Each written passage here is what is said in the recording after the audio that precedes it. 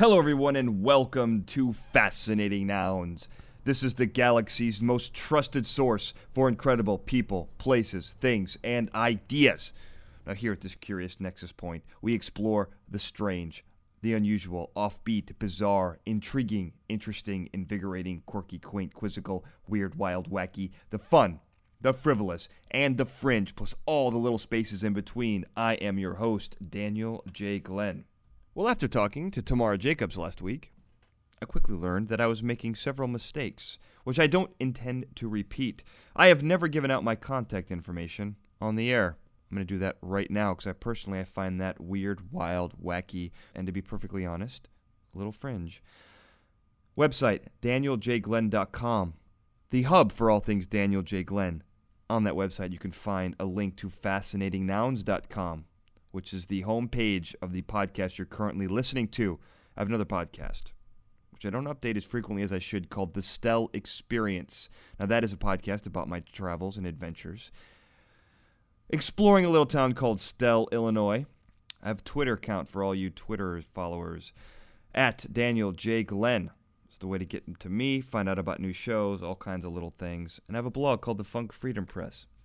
You can check all that stuff out. Please do. Incredible material there, if I do say so myself. On to the show. James D. Now, I find this man interesting for several reasons, but he's got a lot of interesting stories. Specifically today, we're going to talk about the 60s and his adventures in Berkeley during the whole free love hippie movement. He was right there at the forefront, and I just have gotten lost in his stories a few times, and I thought it was time to bring him on. And I like him better because he's not a historian. He actually lived these things. He's just a guy telling his experiences from his point of view. Well, that brings us to the definition of the day. I'm going to hit this one right on the nose, smack on the schnoz. I'm going to go with hippie, which is a noun, a fascinating noun. And is a person, especially of the late 1960s, who rejected the established institutions and values and sought spontaneity, direct personal relations, expressing love, and expanded consciousness. Now, this is often expressed externally in the wearing of casual, folksy clothing and of beads, headbands, garments, etc. And I don't think that's an all-encompassing definition. As a matter of fact, I think it's tragically flawed, but we're going to get to some of that very, very soon. Why don't we start right now? James, thanks for being here.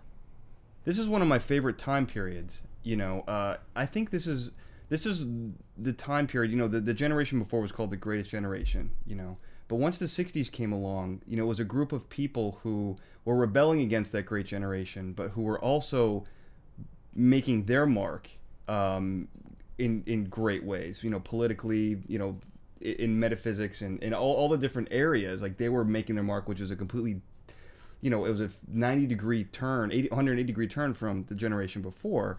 And what's kind of cool about you is that you're not only you're in some ways a historian, because you know the dates, the times, because you were integral in most of this stuff, but you have the experiences. You were there, and I think, as we talked earlier, the important thing here is to capture the essence of the 60s, the spirit of the time, what people were thinking. And I think you really do that more than, a stodgy old history professor. You know what I mean? So let's talk about the time frame we're talking about here. This is the hippie movement. Right. And I've kind of roughly placed it between the assassination of JFK and the Manson murders, which is really, that was the escalation of the hippie movement into everything that it wasn't supposed to be, and that was the end, I think, of everything. So what do you think about that time period? Is that pretty accurate? I think it's accurate, except that you'd have to say that the genesis of the hippie movement, and we certainly didn't start out thinking we were a movement, right? Nor did we have the name hippie attached to us, began earlier. And it began with the clear realization, for me personally and for a lot of people, with the Cuban Missile Crisis. And the realization that this thing could really blow up on us, that it was not necessarily going to turn out well.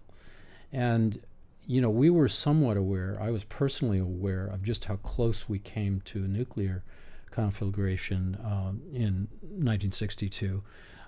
We know now that we came much closer than any of us knew. Right. I mean, much, much closer. It could have happened easily. And the only reason it didn't happen is because of a couple of very heroic people did not follow orders. Otherwise, it would have happened. Right. And so anyway, that's really when it began. It was the realization that the values of our parents and what seemed like a very stable world, the 1950s world, was not nearly as stable and safe as we were led to believe. Right. So right around, for whatever reason, right around 63 is when this whole thing kind of happened. Yes. So what were you doing at the time? Well, 62, 63, I was still in high school. Yeah. But the Cuban Missile Crisis literally woke me up because we had an air raid siren 100 feet from our house, and it went off early in the morning. And that was the Cuban Missile Crisis for me. And we'd been through nuclear drills for the whole time I was growing up. Duck and roll under your desk. Yeah, so I got under my bed. I figured, okay, the blast is going to come through the window. My bed's going to shield me to some extent. Yeah. And that's what I did. And I waited for an hour after the air raid siren went off. So it was a literal awakening. It passed, and we didn't take it too seriously for very long. But the next thing that happened, it seemed to us, was that Kennedy was assassinated. Yeah. And, of course, that was a major event. I was not in the United States at the time. My family had moved to Belgium. My stepfather took a job as a nuclear research engineer, chemist at Moldonk, Belgium. He was pretty high up in the food chain when it came to participation in the Manhattan Project. He helped develop the first nuclear weapons in Chicago, and then worked at the Lawrence Radiation Laboratory in Berkeley, which is where he met my mother, and they were married in 1961. So he was very close to all of this, and certainly the moral responsibility he felt for having helped create nuclear weapons was a heavy one. It was responsibility he felt very heavily. So you were tied into this from the beginning. So if the threat of nuclear annihilation is what started this whole chain of events, I mean, you were literally in the family of the that's correct. genesis of That's it. correct. I mean, my stepfather worked with Fermi and Teller and all those people. Did he know Oppenheimer? Oh, yeah, sure. He knew all these people. He didn't respect Oppenheimer. He thought Oppenheimer had copped out. So In what way? Well, in the sense that he kind of lost his nerve. He didn't. He felt that once you went down this road of creating nuclear weapons, you had to use them, number one. Yeah. You had to follow through with it. That's a much longer story, though. A little bit, I know. A little bit aside from our conversation today. No, yeah, this is. I just wanted to peek down that trail really quickly because that's incredible. I mean, that's I just got finished reading a book on Area 51 to talk about the Manhattan Project and all that. Project Paperclip was right around, and all that stuff. I mean, exactly. Project Paperclip, everything that came out of the early creation of the CIA and the alternate, the shadow government is what we call it. All the things that came out of that had a lot to do with, those early events. And as you probably know, I mean, a lot of the German engineers were brought through the Operation Paperclip into the research that took place at the highest levels in the United States after the war. So. That is incredible. We may have another sit down about that whole thing. But let's get back to you. So you were in Europe at the time. So this is 64, yes? Yeah. Well, 63. When Kennedy was assassinated. We had gone to Europe in. I guess we left in July, and I went to a private school in Moldonk, Belgium. There were no other Americans. Well, there were 2 other Americans there. I take that back. But there were 4 Americans out of a student body of perhaps 400. Wow. So we were a distinct minority. Most of my friends were German because they could speak English better than the other students. Right. And they didn't have the French disdain for Americans.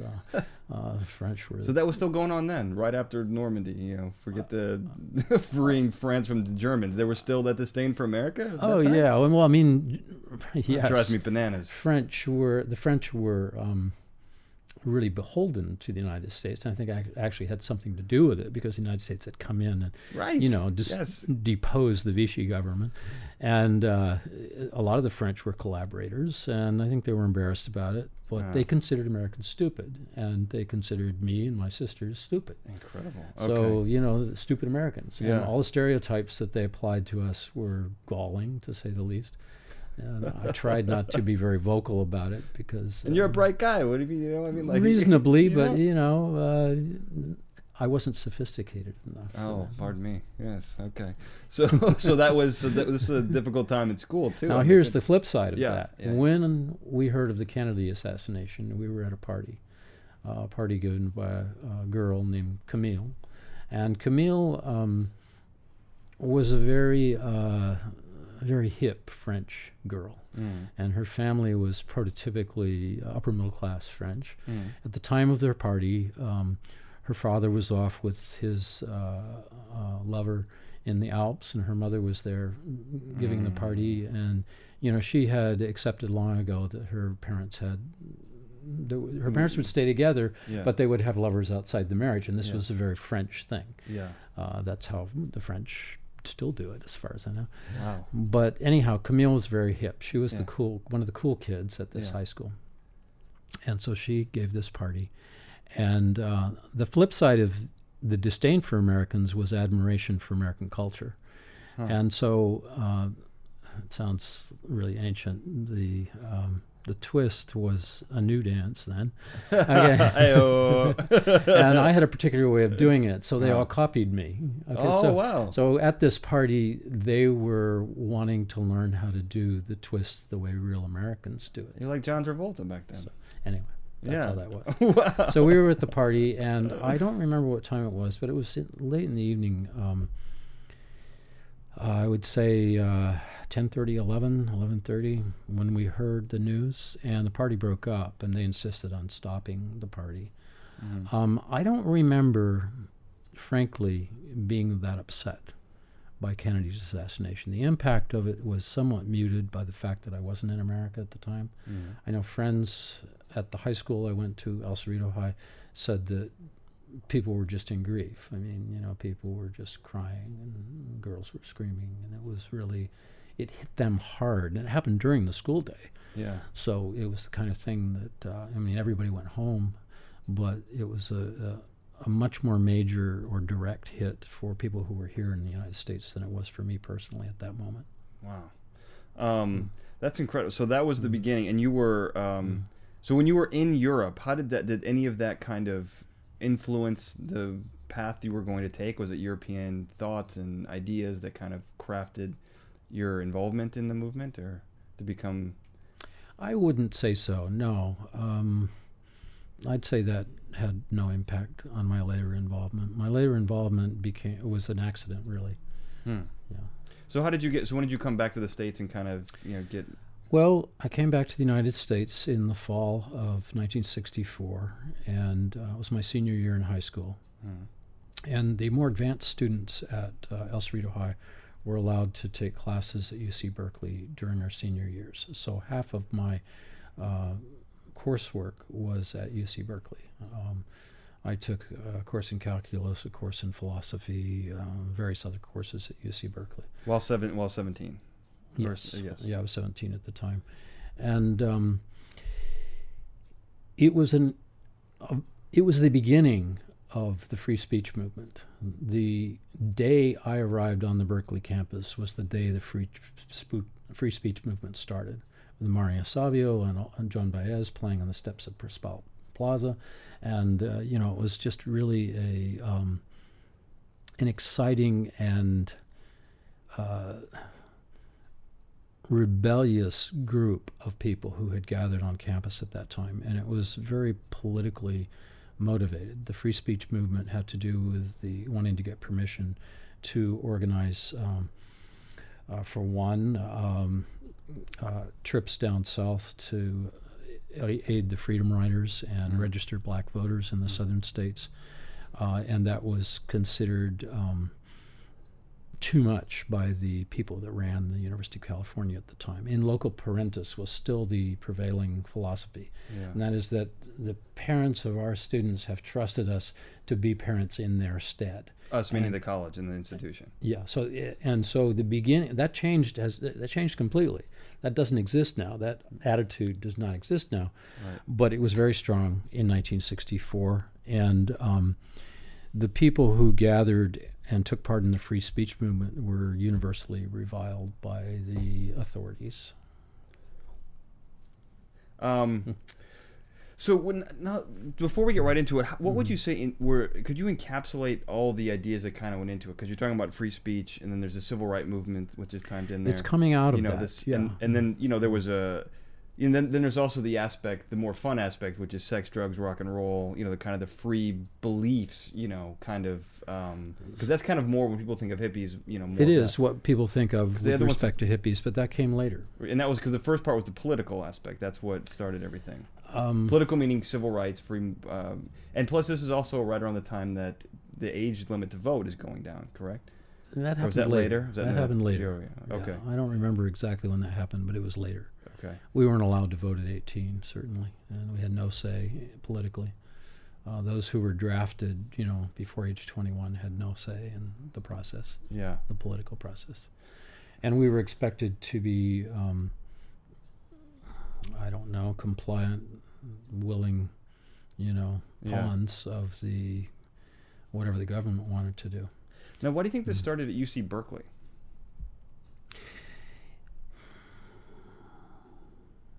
Well, of all places, I guess. I guess you'd have to understand Berkeley to understand why the answer to that question sounds a little silly to someone from Berkeley, because I was born in Berkeley. Okay.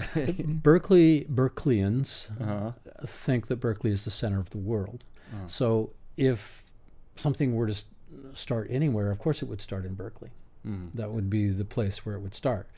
So why it would start in Berkeley? Well, of course it started in Berkeley. Everything starts in Berkeley. Berkeley is the center of the world. So. Well, New York thinks that, Paris thinks that, London thinks that. So, but why do you think so? I mean, were there a type of people who lived in California at the time? Was there, California was a very forward-thinking state. A lot of people moved out here. But most people don't realize that Berkeley at that time was a Republican town. It had a Republican mayor and majority Republican population. It was a very conservative town. Yeah. So Berkeley was not the hotbed of what we've come to see as modern liberalism or the progressive movement. It wasn't that way at all. Oh. Berkeley was... the only thing progressive about Berkeley was the presence of the radiation lab, Lawrence Radiation Lab, where, as I say, my parents both worked. And... a kind of sense that Berkeley at that time and still remains the best public university in the world. I mean, the preeminent public university in the world. Yeah. And so I agree with that, Berkeley absolutely. People are justifiably proud of that. Sure. So I would say those were the two factors. But the things that led to, we're talking about hippies here, so I'd like to get back around to that a little bit. Sure. One of the things that existed in Berkeley at the time, and it was sort of an extension of the New York Greenwich Village folk music scene. Okay. There were two things: a little club called the Cabal Creamery, which was co-founded by Chan Laughlin, who we'll talk more about later. Okay. And that. Here I'm going to refer to my notes because this is sort of predates. For those who cannot see at home, the Jabberwock. Walter's cheating on his I'm computer. cheating. It's not part of my my memory, so it's harder to speak just extemporaneously about the Jabberwock and the Cabal Creamery. Yeah. But those were both well attended, and they pretty much were the West Coast anchors of the folk music scene. So folk music had a real presence in Berkeley at these two night spots. Now, there's also in '65 the Red Dog Saloon. Yes. Came into play, and that's where things kind of got rolling with the music scene. That was really the genesis of hippies, of the hippie movement. At the Red Dog Saloon. And that was in Nevada, yes? Yeah, Virginia City, right. So not in Berkeley. Not in Berkeley, What but do you very think about connected that? What do you because think they about were all that? well, they were all Berkeley people. Why not in Berkeley then? Why not bring it to the city? That's a good question. Thank I mean, you. Chan in particular, Chan Laughlin was, as I say, one of the co-founders of the Cabal Creamery, and he was under a lot of legal pressure. The Berkeley police were trying to get rid of these places because they were considered subversive. The other thing that existed right around that time was an overtly communist radio station that broadcast from a little tiny hole-in-the-wall studio on Shattuck Avenue. And my friends and I used to go there, and they called it the Midnight Special. Yeah. And they would... This isn't ham radio. This is on regular radio. frequencies. Yeah, regular radio. Yeah. That's great. And my father was extremely upset that I would go there and So was Joe McCarthy, listen I'm sure. to these communists. Right, Because they were communists. Yeah. One of my classmates, Bob Mendel, his father was one of the preeminent communists, was called before the House of Un-American Activities and Really? all that. And he lived, like a block and a half from us and went to my high school. So you're tied into the Red Scare, too. Yeah, and Joe right, McCarthy. right. Oh, look at you. So Berkeley had these subversive elements, but Chan would not have been successful doing what he did at the Red Dog Saloon in Berkeley. It would have attracted too much legal attention. You have to realize that what happened at the Red Dog Saloon was absolutely outrageous. I mean, Chan and... You're going to have to open that a little bit. What does that mean? Well, Chan and the people he got together, I don't know exactly what the legal arrangement was, but they had the use of the Red Dog Saloon that summer. This was the summer of 1965, the year I was graduating from high school. Mm-hmm. It was a year after, 9 months after I began classes at Berkeley. And that was the time when I decided I had to get out of my parents' house, and so I moved into an old, really derelict building 2 blocks from campus at 1915 University Avenue. And it was a building where you could rent a studio apartment for $45 a month with all the utilities included. $45? $45 a month. No electric bill, no gas bill, no water bill. Pay your $45 a month. No moving charges. Nothing. You No just first pay, and last. No first and last. Pay your $45 and you move into a studio apartment. Wow. Now, apartment is probably an exaggeration of what it was. I mean, it was really dumpy. Yeah. They had done no maintenance on it for 20 years. The lady who owned it was in a coma. Oh, And God. her estate managed it, Yeah. and everybody knew this is where you could move if you had no money. Right. So, The owner's had a stroke. What's she going to do? yeah, and so I shared it with this other guy, so we each paid $22 a month or whatever it Wow. was to live in this place. And yeah, so, but Chan got these people together, and he went up and he created this saloon, and right about that time, Chan got into dressing like a 19th century bandit. I mean, he grew his hair kind of long, and he had all Western apparel, wore cowboy hats. A black cowboy hat, I assume he's a bandit. I don't remember, but at any rate, We're gonna he say had a yes. certain style. Yeah. And Sounds Chan like was also a real Lothario. I mean, he was a very handsome guy, and every girl in Berkeley wanted to sleep with him, so he had a following. And he could marshal the resources to make this happen. Now, in 1965, Chan was about 27, 28 years old. So he was in his 20s, a little older than I was. And he got this Red Dog Saloon thing going. And he started to invite some of the groups, the musical acts, the groups that he liked. Grateful Dead weren't known as the Grateful Dead at the time. They were known as the Warlocks. We had the Jefferson Airplane, Big Brother and the Holding Company, Quicksilver Messenger Service. All these people gathered at the Red Dog Saloon. And they didn't just gather there. It was like there was no difference between the audience and the people playing on the stage. It was a big party. That was the spirit of it. It was a big party. Musically, or were they singing, or was it just like a big free-for-all? A big free-for-all would probably be the best description of it. But not dangerous, because like nowadays when people would see that, the cops would be called and someone would get stabbed. That was I the mean, this is advantage of different. having it in Virginia City. So when Chan would come in with his firearms, and he was armed quite a bit of the time, and fire a few rounds through the ceiling, and plaster would start falling down, nobody complained much. He does sound like a 19. Well, yeah, I mean, it was a complete, and the girls, Sam. the girls dressed like 19th century prostitutes, and they were loose anyway, but they really dressed the part. Yeah. And so it was a wild time. Yeah. Now, right about that time, you have Owsley Stanley, who became the largest producer of LSD on the West Coast, and he's making LSD in small batches in Berkeley and his other labs. It's not illegal then, and he ships a whole bunch of LSD up to the Red Dog Saloon, so everybody gets loaded on acid.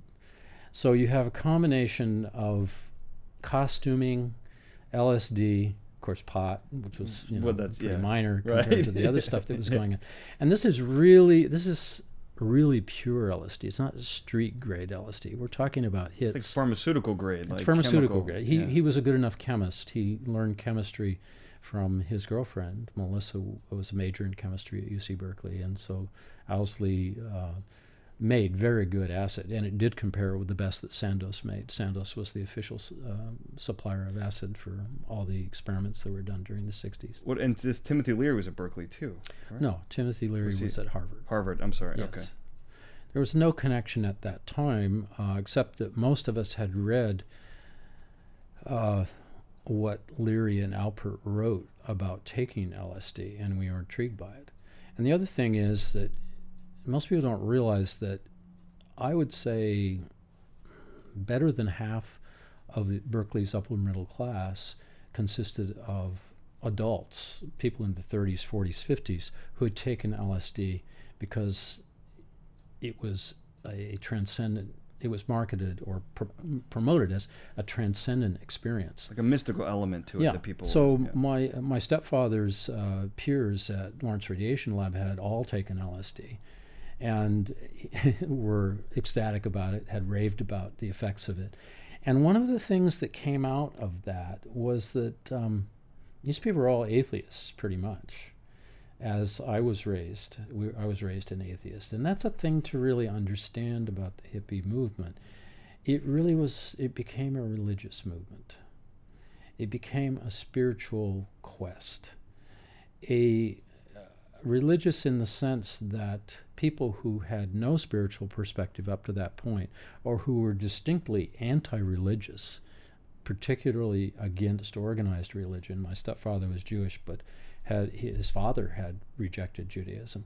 And most of the people up at the Rad Lab, they were heavy-duty scientists, and they'd pretty much rejected standard religion. So they come upon this substance that all of a sudden gives them a metaphysical experience.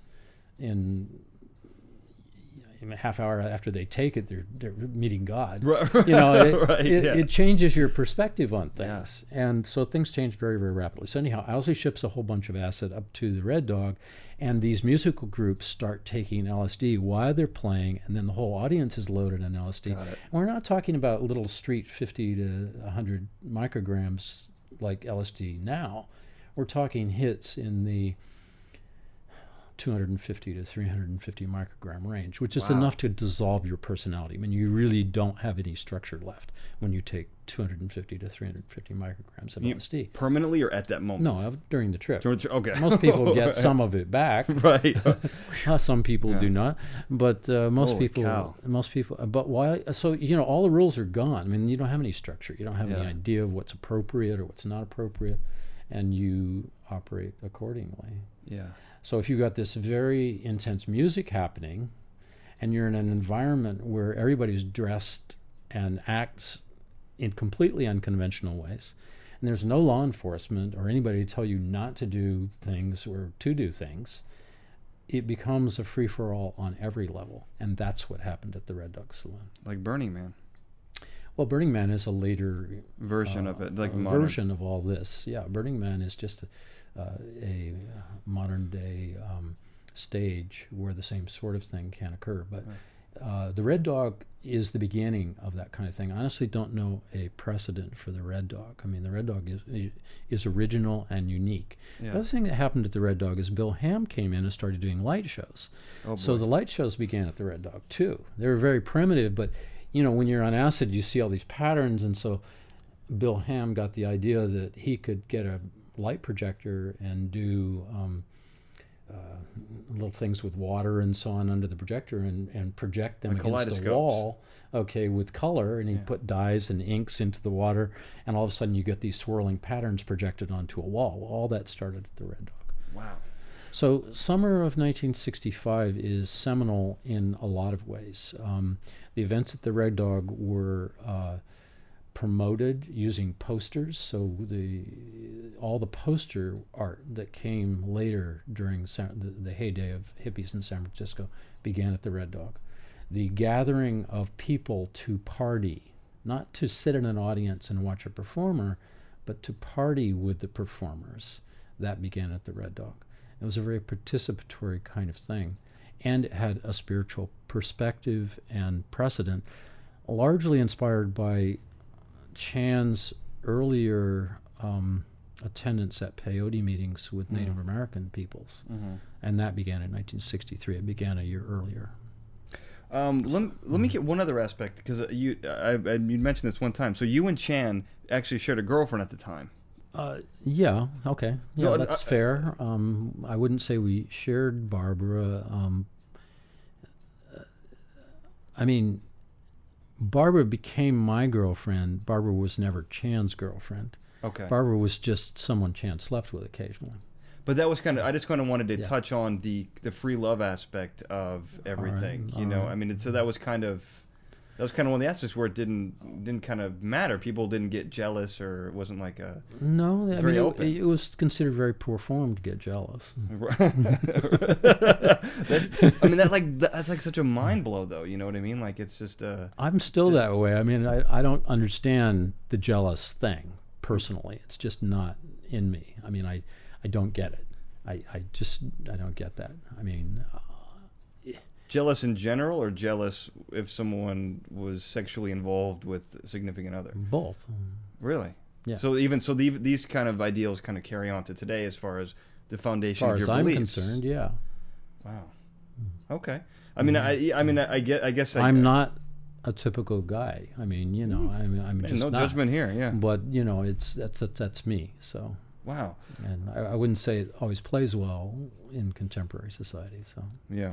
You know. Well, let me ask you one question. But yeah, Chan and Barbara had been involved off and on for a year or so before I met Barbara, and Barbara thought Chan was probably the most beautiful man she had ever met, and he was. I mean, he had an extraordinary spirit, and he was very physically handsome, and he loved having his entourage of young women to sleep with. Right. So he had maybe, I don't know how many, if I had to guess, Is it harem? 20, 30, 50 women who he slept with on a regular basis. 50 women that he had a regularly. I'd say so, yeah. Good Lord. I mean, I knew 5 or 10 of them, so, and I certainly didn't know all of them. Right. You know, How could you?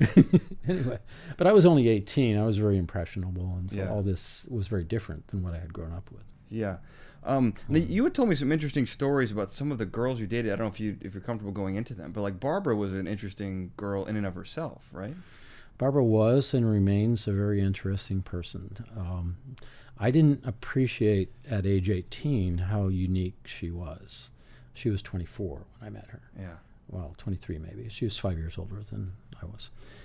And but she was already a graduate student at UC Berkeley. She got her master's in entomology, so she was very smart and liberated, I suppose is the best word. Her best friends were Gary Snyder, a poet, Allen Ginsberg lived in Berkeley at the time, Peter Orlovsky, Owsley, Stanley, the LSD manufacturer, Neil Cassidy from the Beat Generation. These were all Barbara's friends. And so she had come from an unusual background. I'm not sure of the truth of it. I've told the story recently, and a lady who practices witchcraft tells me that the story may not be absolutely true, but what Barbara told me was that her grandfather had initiated her into a coven when she was 13. They had a ceremony in the woods, and she became a practicing witch at age 13. Age 13. At age 13, yeah. Okay. And of course, I'm meeting Barbara 10 years later, and she certainly practiced witchcraft. There's no question about that. I saw her do it, and I'm pretty sure she used it on me a few times. So, she was an unusual person. She was unusual in a lot of ways. Her father, we're speaking of my father as a nuclear research fellow at the highest levels of the Manhattan Project. Her father was an engineer and designed nuclear bombs. No kidding. Mm-hmm. Wow. Yeah, and she was coincidence. appalled by that when she realized it. It caused a permanent rift between her and her family. She considered it a complete sellout that he would build nuclear weaponry as a career. Wow. And during the time I was with her, she broke off all ties with her parents, and when I saw her 30 years later, she'd never spoken to them again. No kidding. Yeah. Those are strong beliefs. Yeah. Can I touch on the witchcraft thing really quickly, because Sure. I found this fascinating. So she was a practicing witch, Right. and so you saw some things, like you saw her practice it. Right. Did anything was it work, or was it more of like was it more of practice? Because How X-rated can I get here? This is a free for all here. All right. If it gets Okay. explicit, I make a little mark it's explicit, but I don't censor anybody.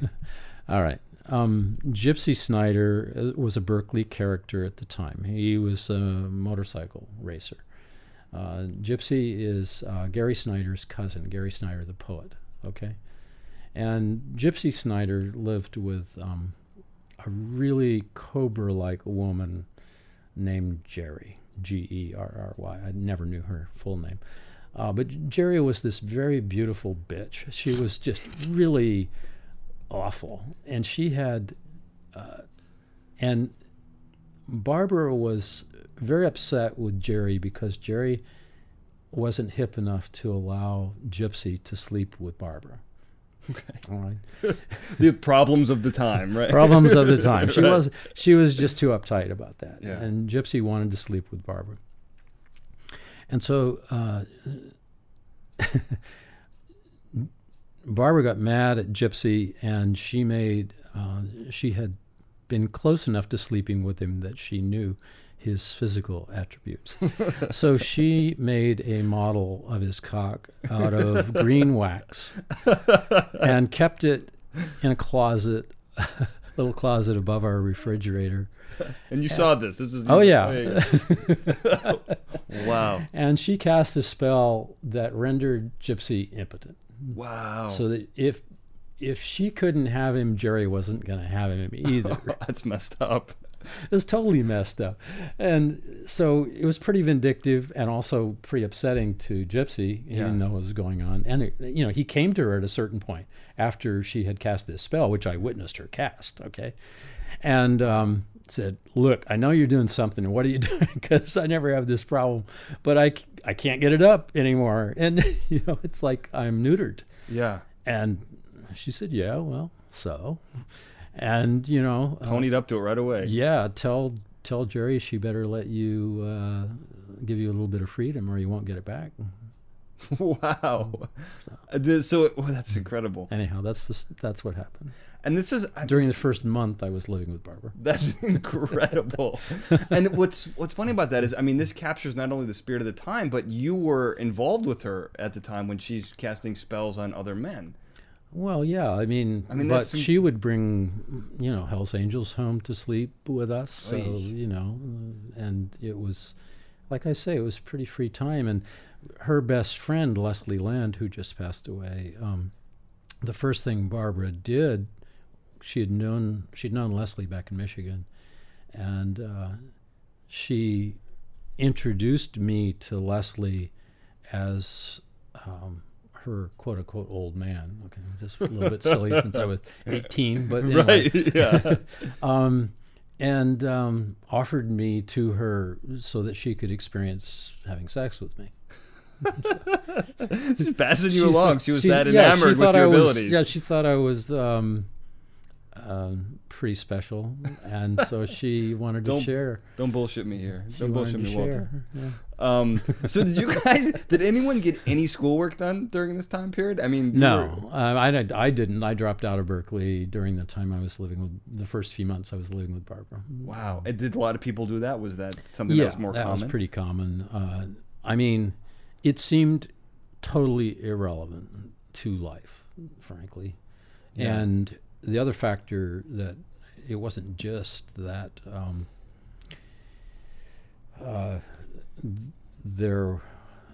it wasn't just that we had a lot of distractions.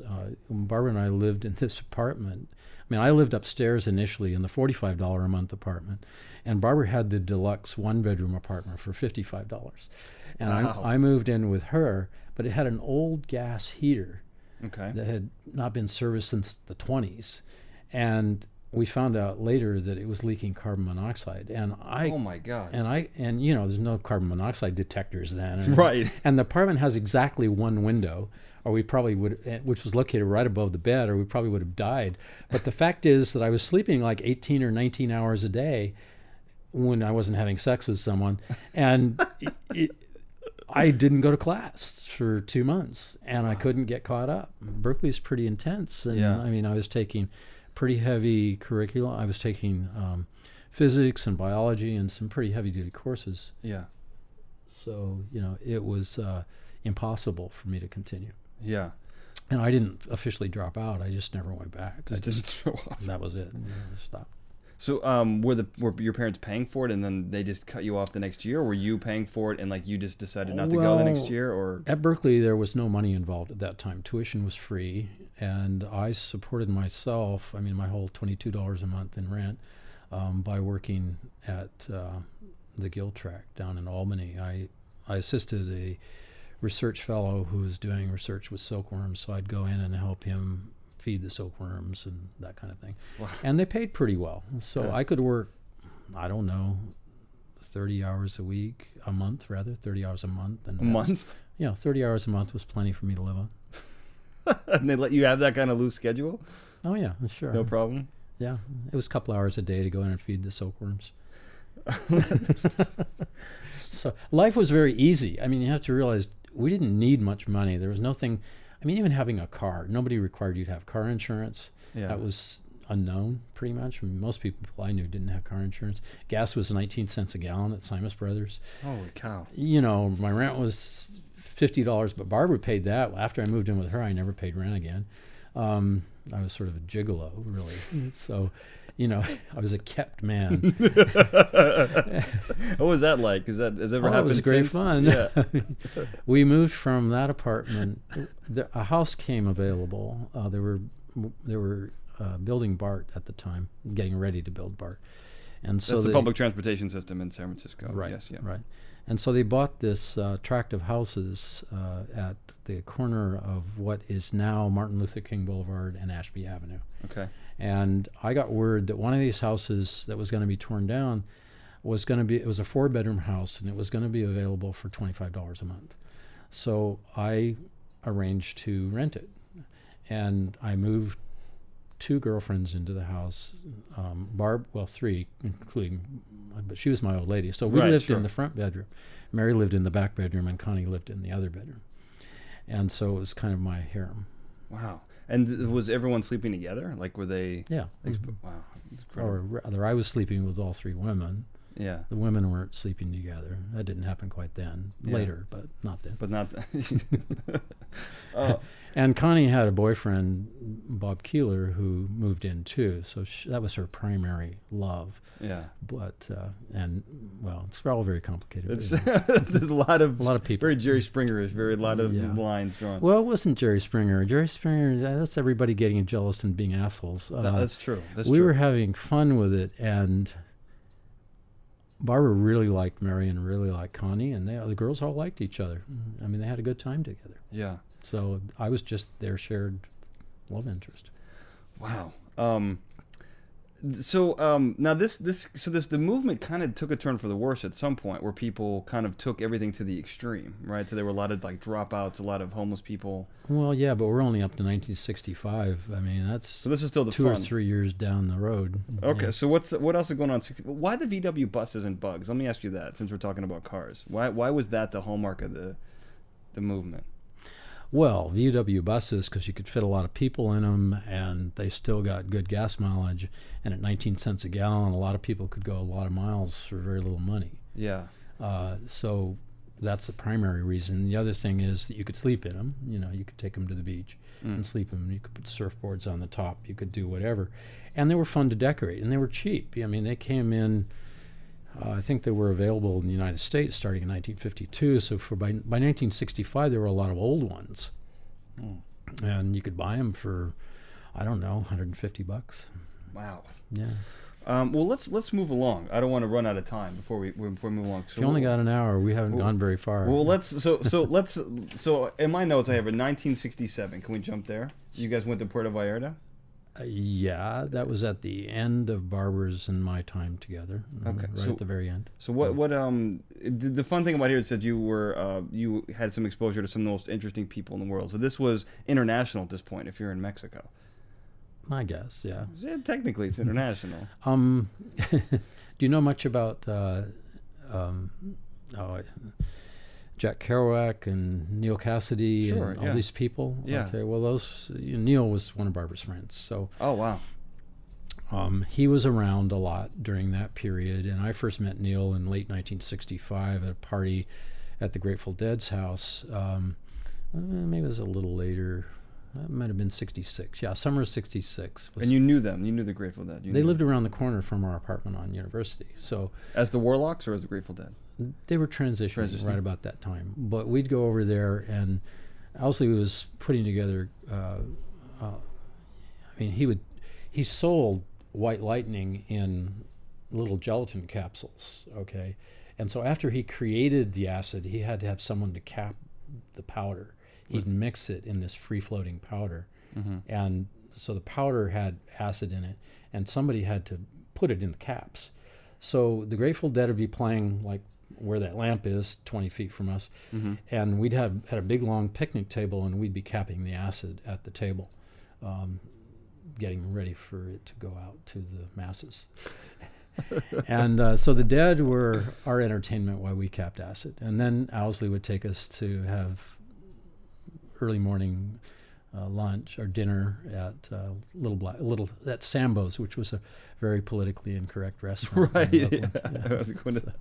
I was going to. Did you guys get high from the powder touching Oh your yeah, fingers? you can't cap acid and not breathe it, and you Really? breathe it, you get totally zonked. Yeah, absolutely. Really? So did your workmanship suffer towards the end? It's not that hard to put powder in capsules, but yes, I didn't say it was hard. After a certain point, you are no longer interested in doing it, and you just stop doing it. Yeah. So watching the Grateful Dead was So- like keeping the TV on while you're. Yeah, Jerry Garcia was there, and Pigpen, and Phil Lesh, and Bob Weir, and so they're all over there jamming in the corner. And all the walls are covered with pink fiberglass for soundproofing, and we're going till 2 or 3 in the morning, Yeah. in this residential neighborhood on Berkeley Way. So. And this is so the center is all the center of this movement is kind of attributed to Haight Ashbury. That's right. later. That's later. Oh, was it later? Yeah, really. Because I always thought it was kind of interesting that the center of the free love movement was Haight in Ashbury. I mean, it seems kind of it's strange. kind of it's a pretty forced, Yeah. Well, I mean, coincidence, but yeah. yeah. I mean, because it was not spelled the same way, but it just seems like No. Even at that time, they would want it to be somewhere else. Haight Ashbury just happened to be a neighborhood where you could rent all these really cheap Victorians. Like the reason hippies lived where they lived, our building where you could rent an apartment for $45 a month, utilities included, the 4-bedroom house that we got for $25 a month. We went where the cheap real estate was, and Haight Ashbury was where there were a lot of inexpensive housing available. It cost practically nothing, and the communal houses, for a big communal house during that era, would rent for $120 a month, and you could fit 20, 30 people in it. 20 and 30 people? Yeah, I mean, it might have 8 bedrooms, maybe only 1 bathroom, but Wow. So that's at least 3 people in a room, at the very least. Well, Plus. some people had their own rooms. I mean, every room was used as a bedroom. I mean, there's no living room, dining room. Every room was a bedroom. Right? Except the bathroom. Except the bathroom, which was very communal. Yeah. And so, man. Anyway, and of course nobody cleaned or anything. Well, yeah. You know, that's ridiculous. And you couldn't hire anyone to do it. Right? I mean, it wasn't like now where you can hire like a maid to come in. Like that would be unthinkable during that era. Yeah, you can go to the the co-ops in Berkeley today, and they're a lot filthier than any of the hippie houses I ever lived in. Yeah. Well, let's because I want to get to everything. So let's fast forward a little bit. All right. So this is all going really well. People are having a good time. Yes. But at some point, this takes a turn for the worse. And what do you think did that? And what happened? Well, first of all, about 100,000 young people arrived in San Francisco during the quote-unquote Summer of Love. The word got out that San Francisco was the place to be, and there was this song, if you're going to San Francisco, you better wear some flowers in your hair. I forgot the artist. I have his name in this tract that I've written, but sure. I won't look it up at this moment. Right, yeah. But at any rate, all that began, and San Francisco was also a very straight town. I mean, it was not what it is today. It was just very conventional. And this town, all these kids arrived. I mean, we're talking kids from 15 to 25 primarily. Right. A lot of them are runaways. A lot of them hate their parents. A lot of them, don't have any money at all. And so they arrive in this city scene, and they don't know how to take care of themselves. They've thrown caution to the wind. Maybe they started dropping acid when they were 14. Wow. It's not in their thinking that any of this could be dangerous or that they have to watch out for this and that. And of course, you get that number of people in a city scene. You have vultures. You have people who will take advantage of, especially the young girls. Mm-hmm. But anyone. I mean, there was a lot of in the Haight-Ashbury. There was a lot of thievery. The drug dealing got to be, it wasn't like handing out free acid. I mean, Owsley was sort of like Johnny Appleseed. He thought it was the most wonderful thing that he'd ever experienced, and he wanted everybody to have some. Right. And money wasn't the issue.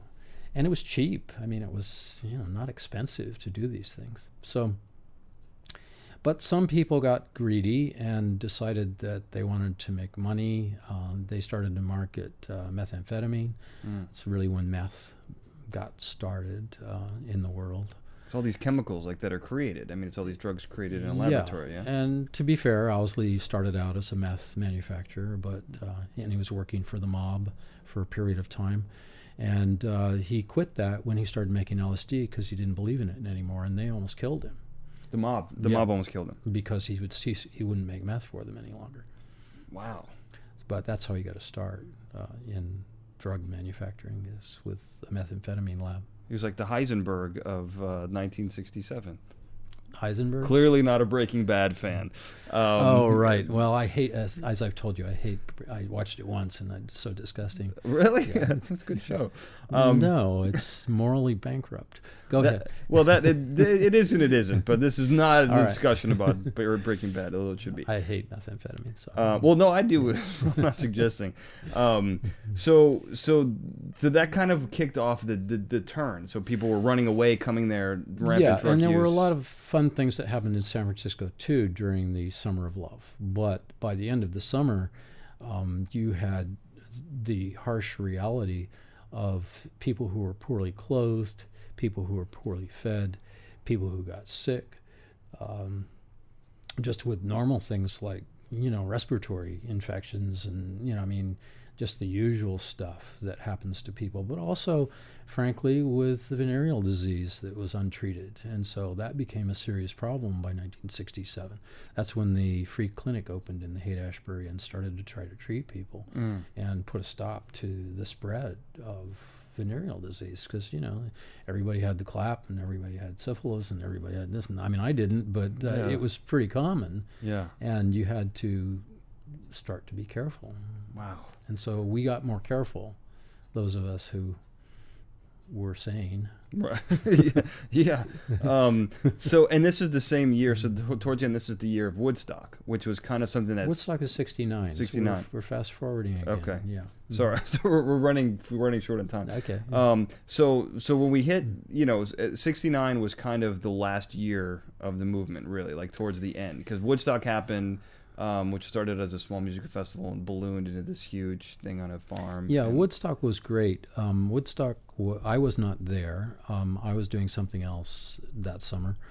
But what made Woodstock great was the presence of Wavy Gravy and the people who handled security at Woodstock just did a fantastic job making sure that the physical needs of the people who gathered there were well taken care of. Mm-hmm. And yeah, they made a mess of the field and so on, but the music happened, and the 500,000 people or 1 million people came, who knows how many, and everybody came and it had a good time. And I don't know if maybe there was a death or two, but it was not a disaster the way Altamont was a year later. Yeah. And what happened in Altamont? The Hells Angels handled security, and the Hells Angels were assholes and armed. And during the Rolling Stones set, a man was murdered directly in front of the stage, 10 feet in front of Mick Jagger, singing. No kidding. Yeah. Just murdered in cold blood, or what did he done something? Here, I mentioned there were vultures. One of the things that happened during that era is that the ghetto blacks who lived in the Fillmore district in San Francisco thought free love, cool, we'll go rape a bunch of white women, and that's what they did. Meredith Hunter was the one who was murdered. He was a black guy. He brought a gun to Altamont. Of course, there's no security, no metal detectors. Everybody is whatever they're armed with, and he brought a gun. Well, he pulled the gun out. The Hells Angels had been heavily criticized for killing him, but the fact is that the Hells Angel who killed him probably saved Mick Jagger's life, because Meredith Hunter was pointing the gun at Mick Jagger when he tackled Meredith Hunter and stabbed him to death. No kidding. Yeah. Stabbed him. Right. But it was ugly, is the point. Yeah. And it wasn't ugly at Woodstock. So Altamont was where it began to get ugly. And you also had pretenders. Manson was a hippie pretender. He wasn't a hippie. He was a common street criminal who figured out that if he just dressed a certain way and played his guitar a certain way, he could get a bunch of girls to follow him around. And so Charlie's girls were devoted to him, and he was an evil man and remains an evil man. If you know anything about Manson or who he is or how crazy he is, unfortunately, the hippie movement by late 1969 got co-opted by some really shady characters. It got progressively more and more watered down and distorted the original message, which we haven't gotten into at all, by the way. Yeah. So if we're going to talk about hippies, we should do that at some point. Well, let's because the argument I make is that that kind of marked the end of the movement, was that Manson went on the killing spree that made the national papers, and he tied it to music, and it was falsely attributed. The hippie movement was falsely tied into. He tarnished the image of what hippies really stood for. Yeah, and that kind of ended the movement essentially. I mean, there's a lot of it didn't end no backlash from that nationally. Yes, people were reluctant to rent to hippies after that. Specifically, Manson rented a couple of places up in the north in the Mendocino area and trashed the places. Okay, now most hippies didn't trash the places. At least by our standards, we didn't. Right, I was going to say, it sounded like there wasn't much cleaning going on. But not much cleaning going on, but we didn't burn places down. We didn't, we didn't conduct mass murders. Right. Yes, that's true. It was, it really was about love and peace. Yeah. Well, let's when you speak of free love, it was an experiment in how far you can take this idea of not being jealous, for example. In other words, can you maintain love for your love interest, even though your love interest has a girlfriend or a boyfriend? Can you be big enough to love people without all the conditions that we were raised with, you know. Mm-hmm. It was a very high-minded kind of idealism that drove that free love, quote unquote. We never called it free love. It wasn't free love. It was, in fact, people who came thinking that, well, hippie chick will sleep with anyone, didn't get any. I mean, that isn't how it worked. It was based on a feeling. If you had a feeling of closeness and affection, yes, sex was on the table. And sex was on the table with more than one person if that feeling was there. That's what hippies were about. Not just let's get it on with anyone who we come across. Yeah. And then the drug aspect was to open your mind to the ideals, to the just kind of open it in general. Have you ever taken acid? I have not. Have you ever taken mescaline or peyote or any of these things? Psilocybin, magic mushrooms? I have not. What LSD does is it, subjectively, it breaks down the social conditioning that you have been raised with and leaves you with yourself and direct perceptions of the physical and emotional realities around you. So you're very sensitive to other people's thought projections towards you, their vibe, quote unquote. And, you know, that becomes a real thing and an important thing. And so it makes you care about that more. And it makes you care about not bumming people out, not maintaining love. Maintaining love is probably the best way to say it. Not having that as a secondary motive or just something you talk about in Sunday school, but really practicing what Christ preached, which is to love one another. And so that becomes important when you're stoned on LSD. It becomes important because if someone is hating you, it's like a dagger through your heart. You have no defenses, and so you feel it, and you don't want to feel that, but you also don't want to cause that for anyone else. So you develop a way of being that is harmless and loving, and that's what hippies paid real attention to. That was the religion. It's really a Christian concept. I mean, if there is anything that Christ preached above all else, it was to love one another. He didn't get into a lot of dogma. He didn't get into a lot of sexual preaching. Said almost nothing about sex.